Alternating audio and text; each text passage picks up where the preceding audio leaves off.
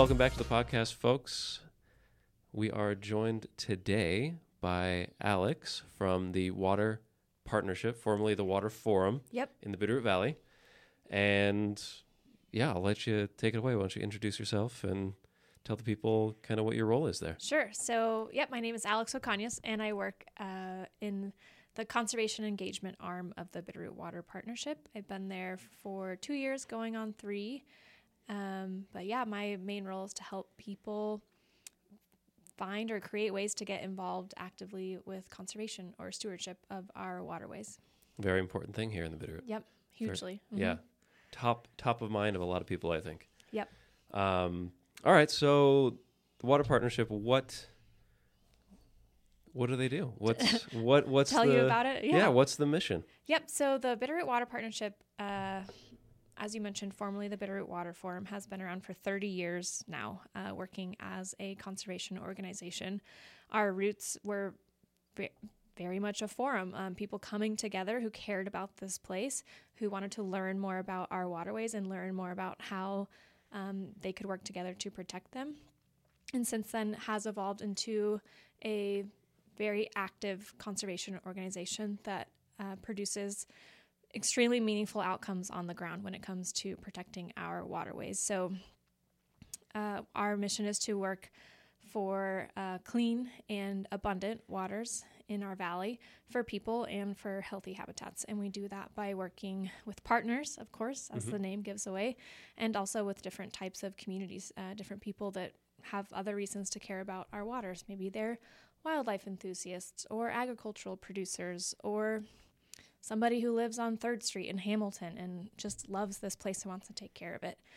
So we do that through 2 kind of main arms.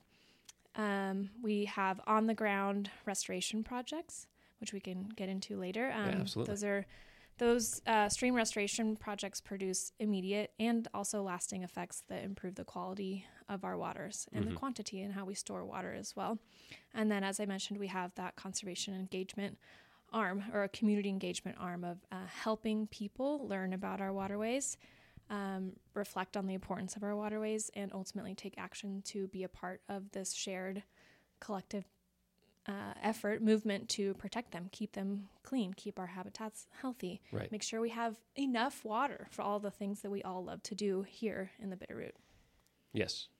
And so that involves, I see there's a page on your website that describes, the kind of projects that you're doing. That is, what would it be, like restoration of embankments and that sort of thing along the river and other estuaries? Yep, we don't typically do work along the main stem of the river just because that is a mighty river. Right. Has a mind and a heart of its own. So where we mainly focus our restoration efforts are along, there's hundreds, dozens of other streams and tributaries that flow into the river, which means they ultimately impact the health of the river as well. So we work on other streams and tributaries. Okay. And what do those projects look like? Yep. So they totally vary depending on the local needs. So some of those projects are going to reconnect waterways or restore fish passage.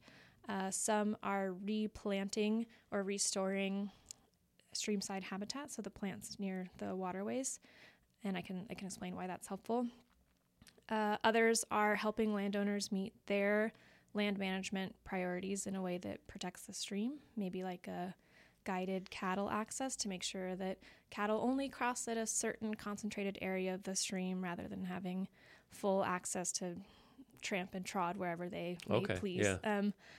And then another category that we do is returning road rehabitat, so returning unused Forest Service roads to back to healthy habitat. And so that all to say that the restoration projects really range in approach, but there's 2 that are common for us, which are those streamside restoration projects and the road rehabitat. And I'd be happy to give more detail on either one of those. Which one sounds most interesting to you? Let's start with the stream side. Yep. So in the Bitterroot, we have over 30 sections of stream that are technically classified as impaired or degraded by the Department of Environmental Quality. And again, remember, all those streams are eventually ending up somehow dumping their water into the Bitterroot River. And so if those streams are impaired, so is the Bitterroot River. And there are sections of the river that are technically classified as degraded. So some of the types of degradation that those streams face are warming temperatures. So they're just getting too warm. So we know, do you like to fish, Ryan?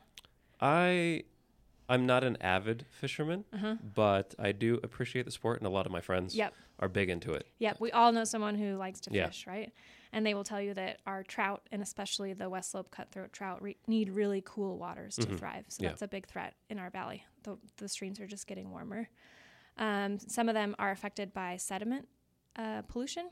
So just like fine debris that erodes from land, and it clouds waters and suffocates streams, suffocates fish breeding habitat. That fine debris like kind of settles in. Right. Just bad for aquatic insect, fish habitat in general.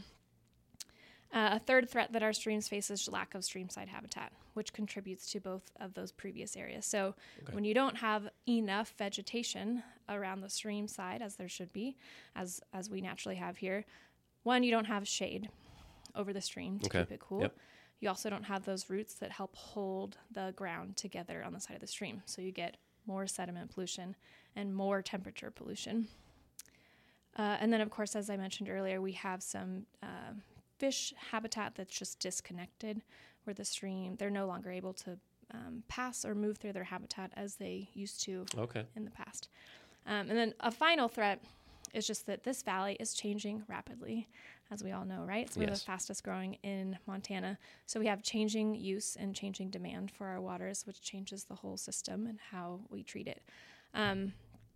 But when we do our streamside restoration projects, our goal is to restore those plants back to the side of the stream so that there are more roots in the ground to hold the stream bank together, so we have less sediment pollution, and also to shade the stream so that we have reduction in the warming of the waters, which is better. Both of those things are just better for the fish habitat inside of the stream. Gotcha, okay. And animals that use the habitat on the side of the stream as well. Birds, mammals, things like that also rely on healthy streamside habitat. What's one of the major causes of the lack of shade?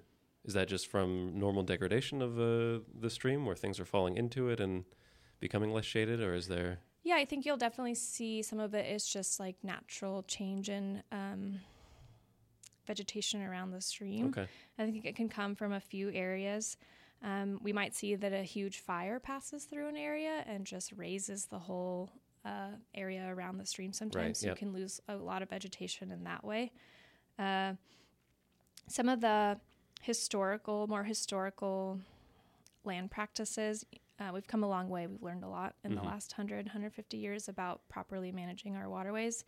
In the past, maybe there was more just like removal of that vegetation, or maybe we weren't as conscientious about how we let livestock move across that landscape. Okay. So you'd have more livestock, like we talked about, maybe trampling that vegetation or grazing in it. And over time, we lost some of that.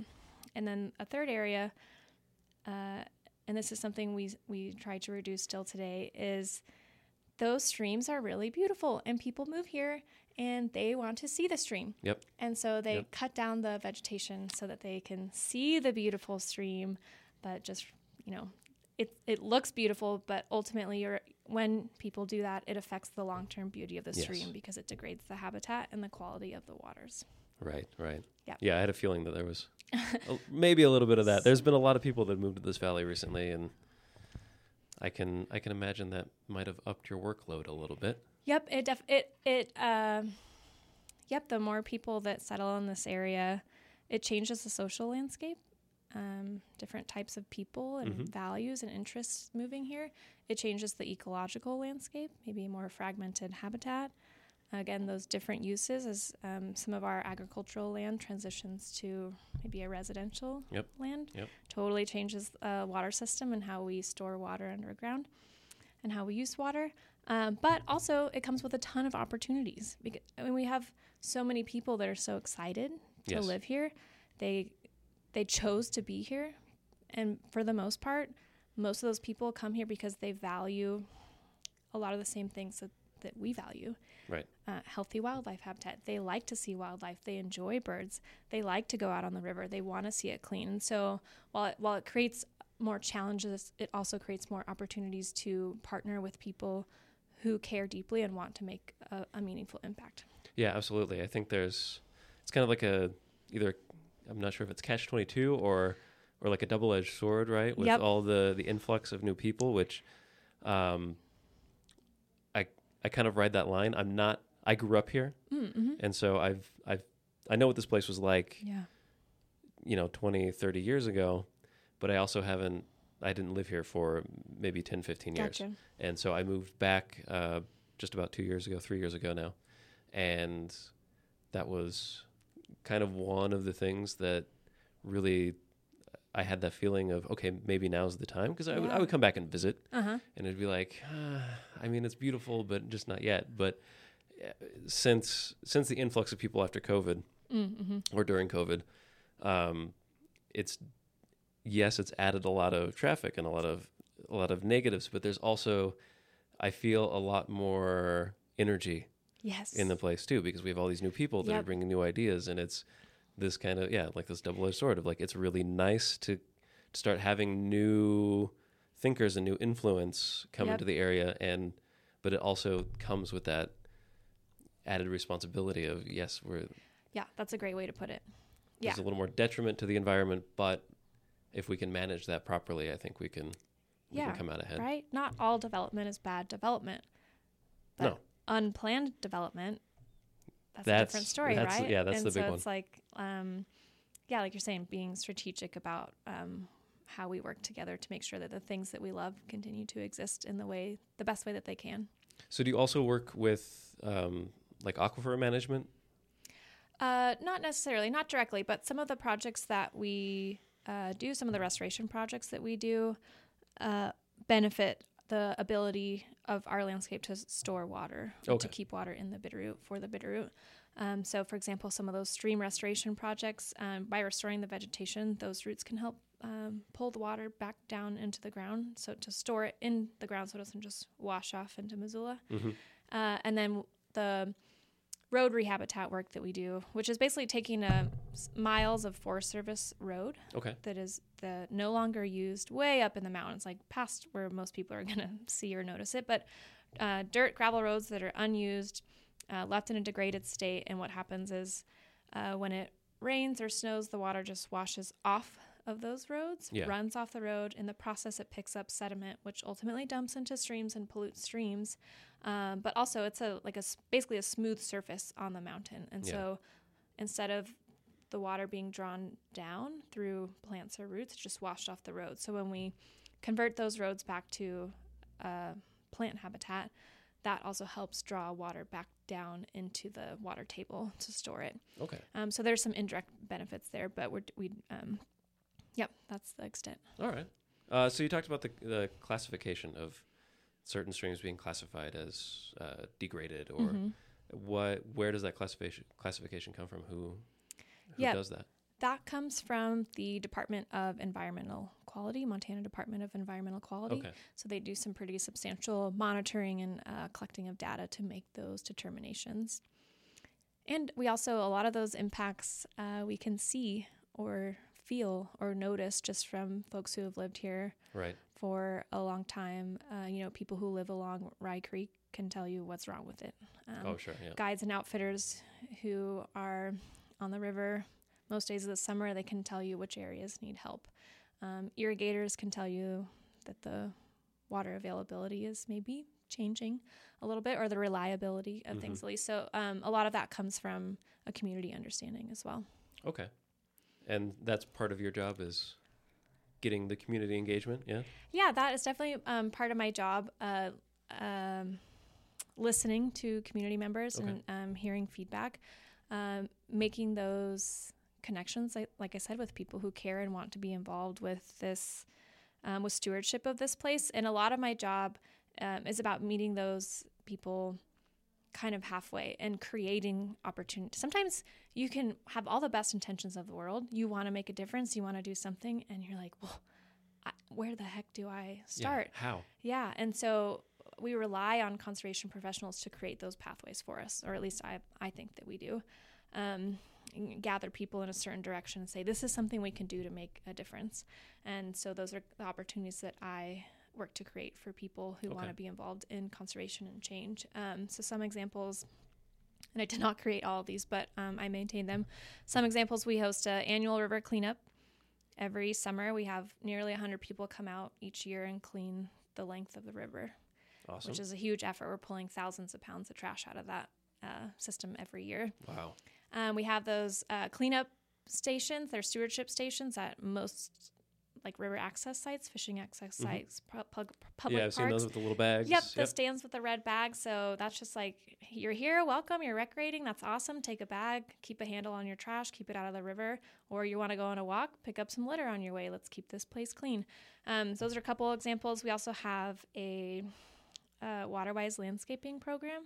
So one of the threats that we talked about was changing use and demand in water, realizing that it is increasingly important that we conserve water and we keep water here in this valley for our uses. And so one of our programs helps residents transition their maybe traditional lawn, which requires a lot of extra input, a lot of fertilizers and water, a lot of water. And quite frankly, in my opinion, doesn't really give much back, right? It's just like this green cement. This may be a contentious point for many of those in the real estate industry, but I am the biggest believer that the well-manicured green, typical American lawn that you see in front of a home is the biggest con that anybody has ever succumbed to, right? Is you spend so much money and time energy to maintain this thing that you may not even, you don't even really use. It's just, you look at it.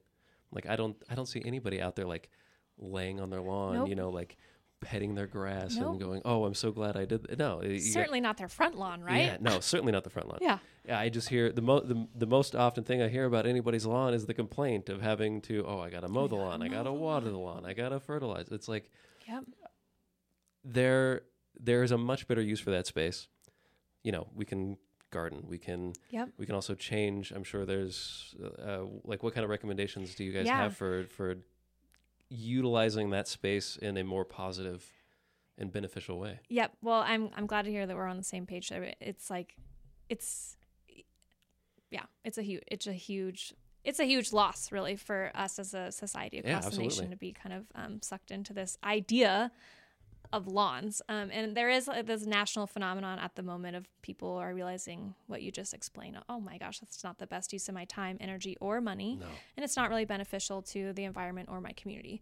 And so we're seeing basically a movement of people moving away to that. And that's something that the Water Partnership helps lead locally for our community, is transitioning from those resource-heavy lawns or other things and towards a native plant landscaping or water-wise landscaping. So using native plants that are from this area specifically, or Western Montana or the Western United States, plants that can thrive in these local natural conditions. They don't need all those extra inputs. They don't need as much extra water or extra fertilizers. And they're much more beautiful than the lawn, and they attract butterflies and birds. And you can actually have this beautiful, thriving place right in your front yard and be benefiting your local nature and your local community. And so we provide workshops. We provide water-wise plant packs or native plant packs to help, kind of like a starter pack for people to get them started. What are in those?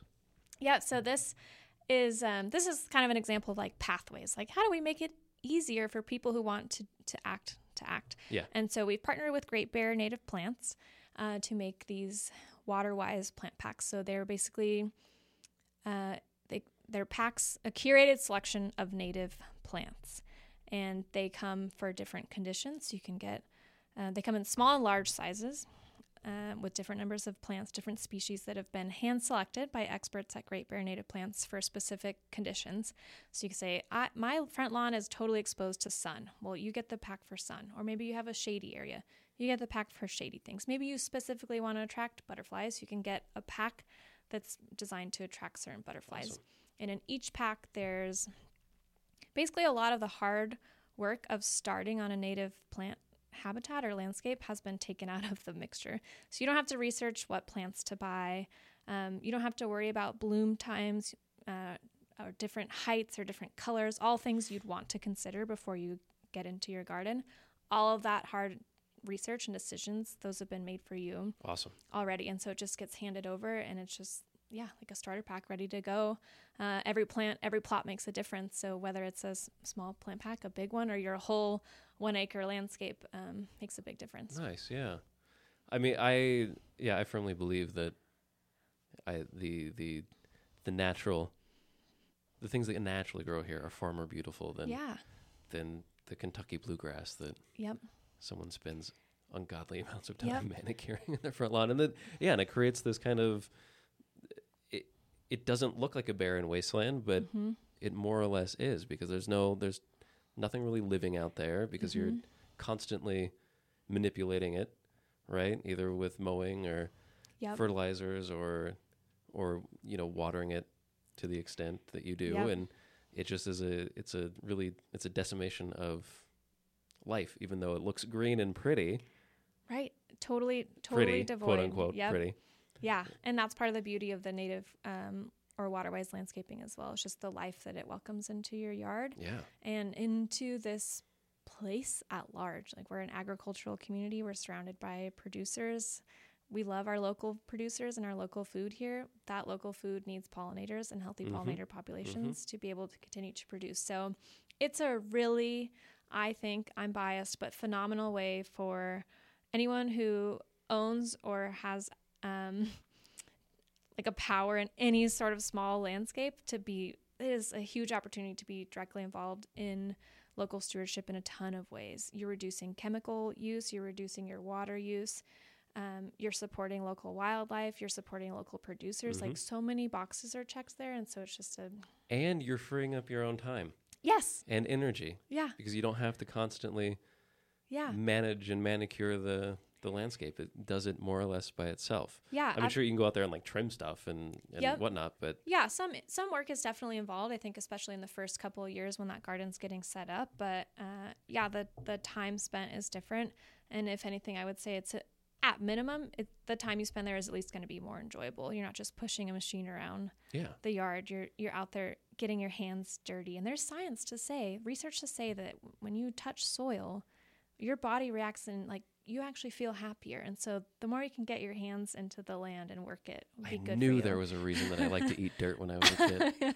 There you go. Yeah. Keep on doing it. Yeah. That might be a little far, but. It was the 90s. What are you going to do? I can't think of how many pictures there are of me just like handfuls of handfuls maybe of dirt. You have a strong immune system now too. Hey, I think so, huh? Must be. There's benefits to it, I think.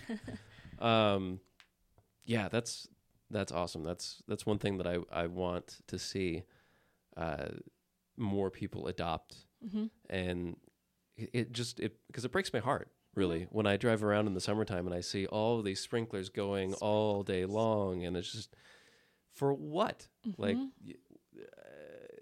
so you can stare out your window at nothing, and you're probably not even looking at it that closely anyway. But if you have a more diverse landscape out your front yard, you're going to also attract a more diverse section of wildlife to come through, and that'll give you something to look at and give you a deeper connection with your local environment, rather than creating this alien landscape that nothing here other than, I mean, I guess it's only the white-tailed deer that would really enjoy that sort of thing. Some snacks, and that's about it, right? And that's a problem in and of itself, is that, this area never had such a concentration of whitetail until we started developing it agriculturally for hay, and now there's all these people that have non-native species of plants that are growing that the whitetail love to eat.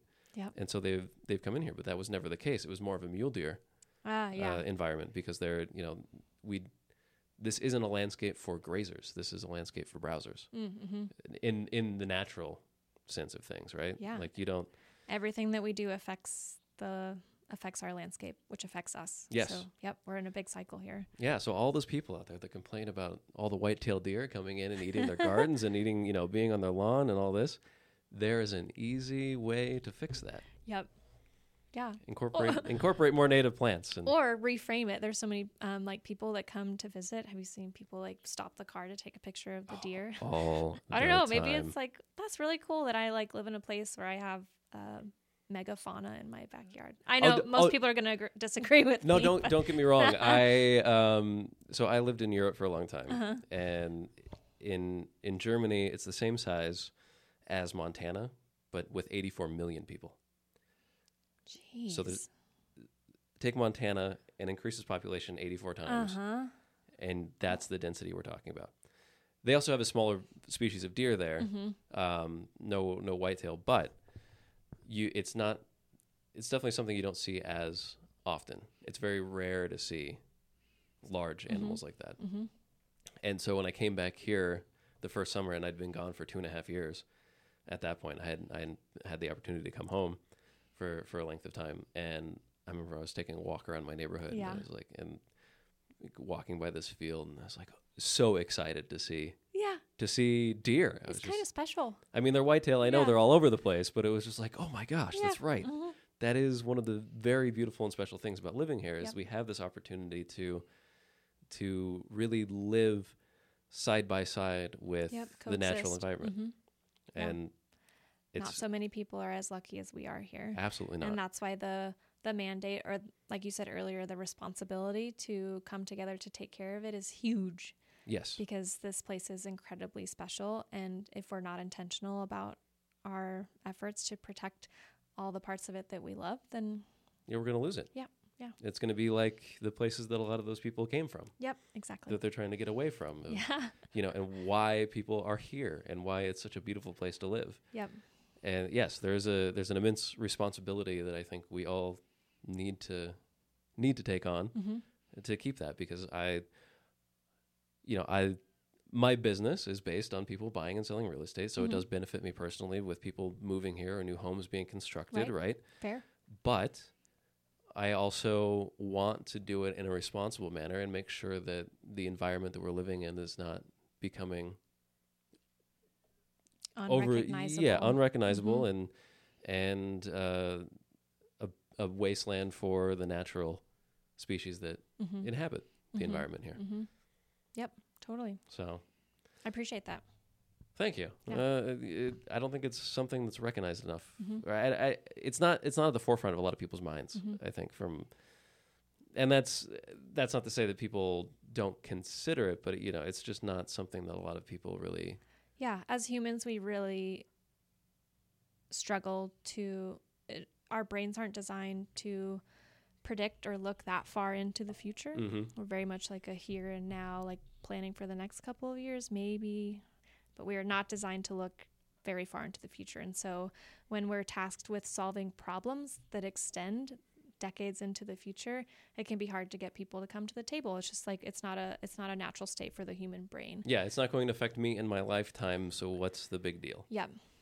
But but it probably will. Like, things are changing rapidly here. That's true. This, like you said, this place is not like, it's very similar. I mean, there's the heart of it is still here, but in you grew up here and you said you're back now, and you were gone for what, 10, 15? 10, 12 years, somewhere around there. 12 years, and it changed significantly while you were gone, right? So, I mean, especially between 2019 and 2021, when that gap was the biggest one. Big surge. I mean, when I grew up here, there was 1, 2, 3 stoplights in town.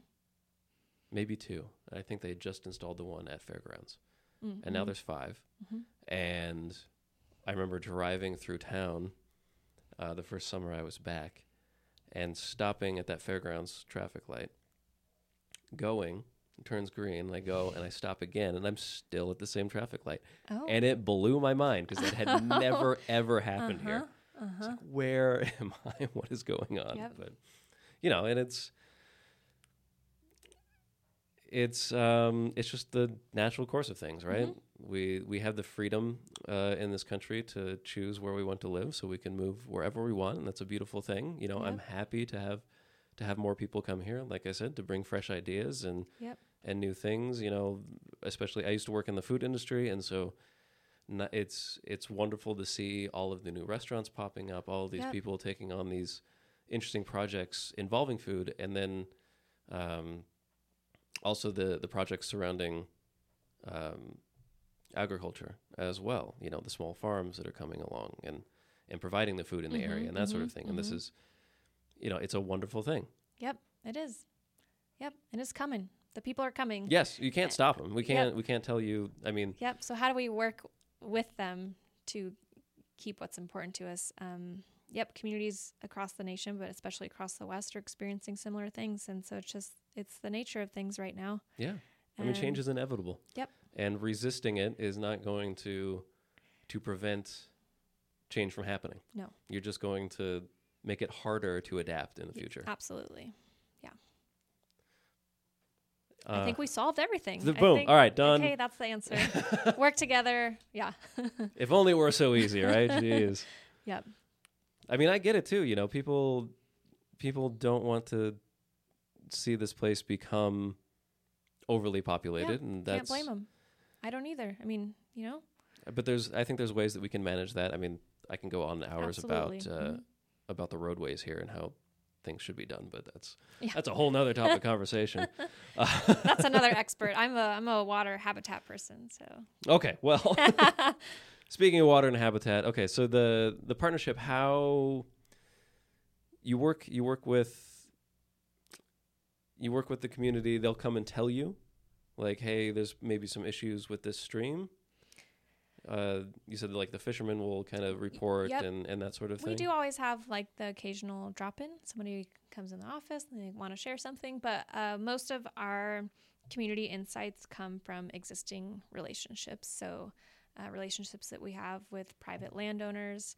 Maybe we've done a restoration project with a private landowner, stream restoration, and they say, hey, my neighbor would really be interested in improving their stream as well, and kind of get referred along that way. You know, we partner with a lot of local guides. Maybe they come in and they say, I have an idea for a new program. So a lot of we're just plugged into these different community groups because we have shared care or shared values in different ways. And so that's kind of where the community insights maybe organically come into the water partnership. Right. Okay. And where do you get your funding? Good question. We get our funding from grants. Some of those are federal grants, state grants, and then we also get a significant amount of funding from foundations, private foundations who are donating funds to us for certain programs or projects. And then we get a substantial amount of our funding from community donations as well. So people who believe in the importance of our mission and want to be a partner in it, want to be a part of it, and they donate to us. Those may be individuals, or oftentimes businesses also will sponsor our work. Okay. Mm-hmm. Right on. And so do you guys do like fundraisers or? Yeah, we have some fundraisers. I will say we always accept donations at any time. If you go to bitterrootwater.org/donate, you can donate $10, $10,000. It all adds up. It all makes a difference. And then we have some fundraisers. So, for example, there's a fundraiser around our annual screening of the International Fly Fishing Film Festival, which is coming up this March. We do some fundraising around that. We have a Cash for Cutthroats program where one day of the year, guides on the Bitterroot donate their day's tip to the Water Partnership to advance our efforts. And then we have and there's some other smaller events sprinkled in the year, but we have a large annual, like Montana-style gala fundraiser in the fall called Evening for the River, where our partners, volunteers, friends, donors come together to celebrate, connect with each other, and also raise some money for more work to be done. Mm-hmm. Right on. And do you collaborate with other organizations around here to, like Forest Service or Yes. Fish and Wildlife? Yep. And you named right there two of our most prominent partners. Okay. So yes, a lot of our work relies on partnerships, whether that's with landowners, Fish, Wildlife, and Parks is a big one, Trout Unlimited sometimes, Right. or Valley County Fish and Wildlife. The Forest Service is a huge partner for us. I mean, the valley is surrounded by Forest Service land. Yeah. What's happening up on the mountains has a huge effect on the streams and the river and the landscape down in the valley. And so we do a lot of our restoration work up on Forest Service lands because the impacts come downstream and they affect us here in the valley. Right. Yeah, speaking of mountains, what do you make of this weather this year? It's getting I'm a little nervous, honestly. Yep. I don't think you're alone. I think we are all a bit wide-eyed as we're watching what's happening with the snowpack. Yeah. For us and for the state of Montana, and really for the West at this point. So it is an El Nino year. So we know that those years typically are drier with less precipitation. But who knows? You could put some numbers together of what, if we have such a low snowpack, what the summer season might look like. But like I mentioned earlier, we have a hard time looking into the future as humans. Yep. And so I'm hopeful that if anything, we may have a rough summer season, but I think it'll be a moment that helps us reflect on what this place could look like if we don't have enough water, and the importance then of ensuring that we manage our land and our water in a way that ensures we have enough. So I'm hoping it'll be, it's going to most likely be a rough summer for a lot of reasons, but it'll remind us the importance of reflecting on working together in water conservation. Yeah, it's wild looking at those mountains in the morning. I live up on Bonanza land, and so I have a nice little view of the valley looking north, and it's just, every morning I wake up and it's like I feel like it's March already, or it's just.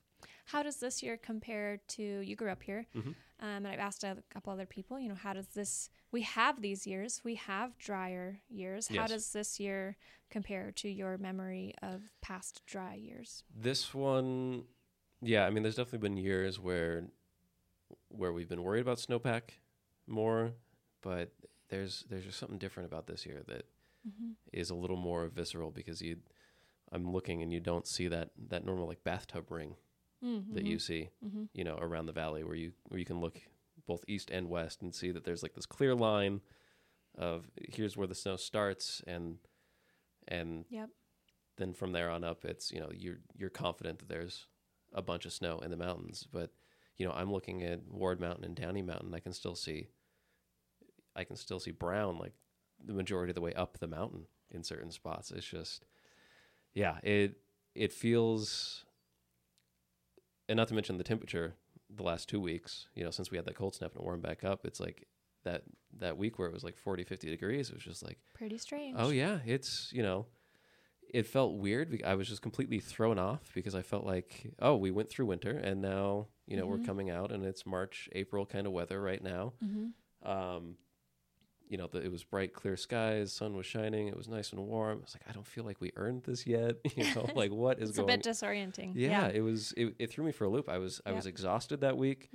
I was happy to see the sun, of course. But at the same time, it was just like, what? My body didn't know what to do almost. Right.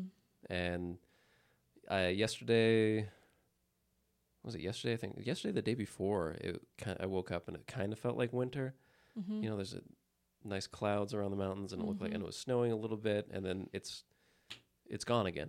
Yeah. Already. I mean, the little bit of snow that came down has creeped back up the mountain again, and it's just, it's a little. It does make me a little nervous. Yeah. So what I'm hearing is we need to have another conversation about water conservation in August, maybe once we've seen the results of our snowpack.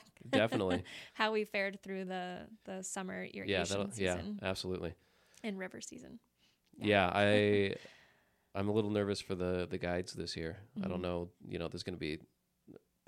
I feel like there's going to be hoot owl restrictions in June. Mm-hmm. just by the way things are. Mm-hmm. You know, and I mean, I don't fish myself that often. I'll go do fishing in the creeks up in the canyons, but I don't really. I'm not one to like go sit in a boat all day and cast a line.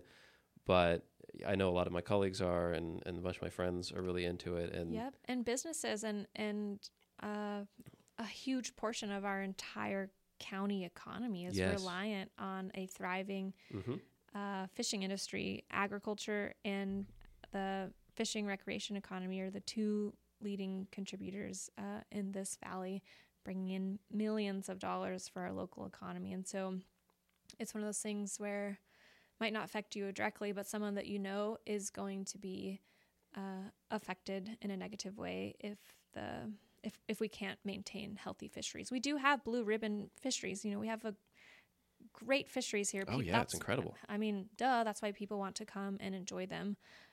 But when we have low flows or polluted waterways, it does affect people who are related to the fishing and recreation economy. Yeah, I think that's a message that we could get out a little more, is that it's not just about, I mean, yes, the preservation and conservation of waterways in the Bitterroot Valley is important for the natural aspect of things, but it also is a huge effect on our local economy as a whole.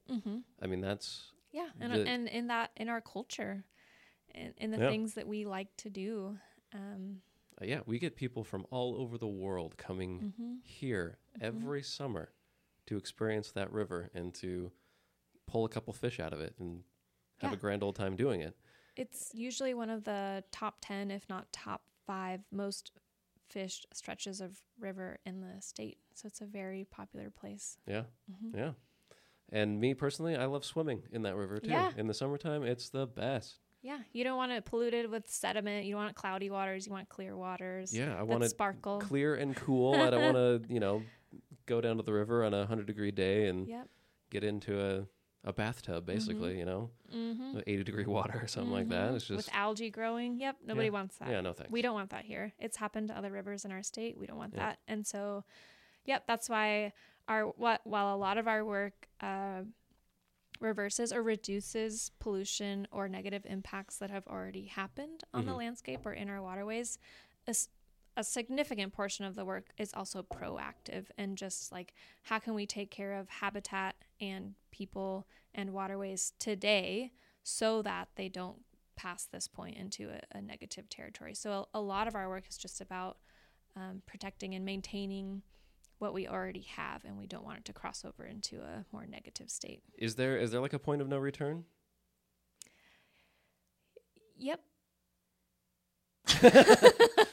I couldn't point it into. I love it. I couldn't tell you exactly what it is. I don't have that information, but every ecological system, their systems, they maintain themselves in a certain way. They're used to. They react to annual flows, annual changes. Like, systems operate in a cycle, and every system, for the most part, has a tipping point where enough change happens that it flips it into a different cycle, and it'll start running through that cycle. And that's after you've gone over the tipping point, and it can be extremely hard to come back from that because it's operating as a totally different system. Right. Yeah. And so it depends on like what category you're asking about. Like, is there a tipping point for warm waters, or is there a tipping point where West Slope cutthroat can no longer survive? Is there a tipping, it depends on what you're asking, but every system, every ecological system has the potential to be so degraded or changed so drastically that it does tip over and start acting as a different system.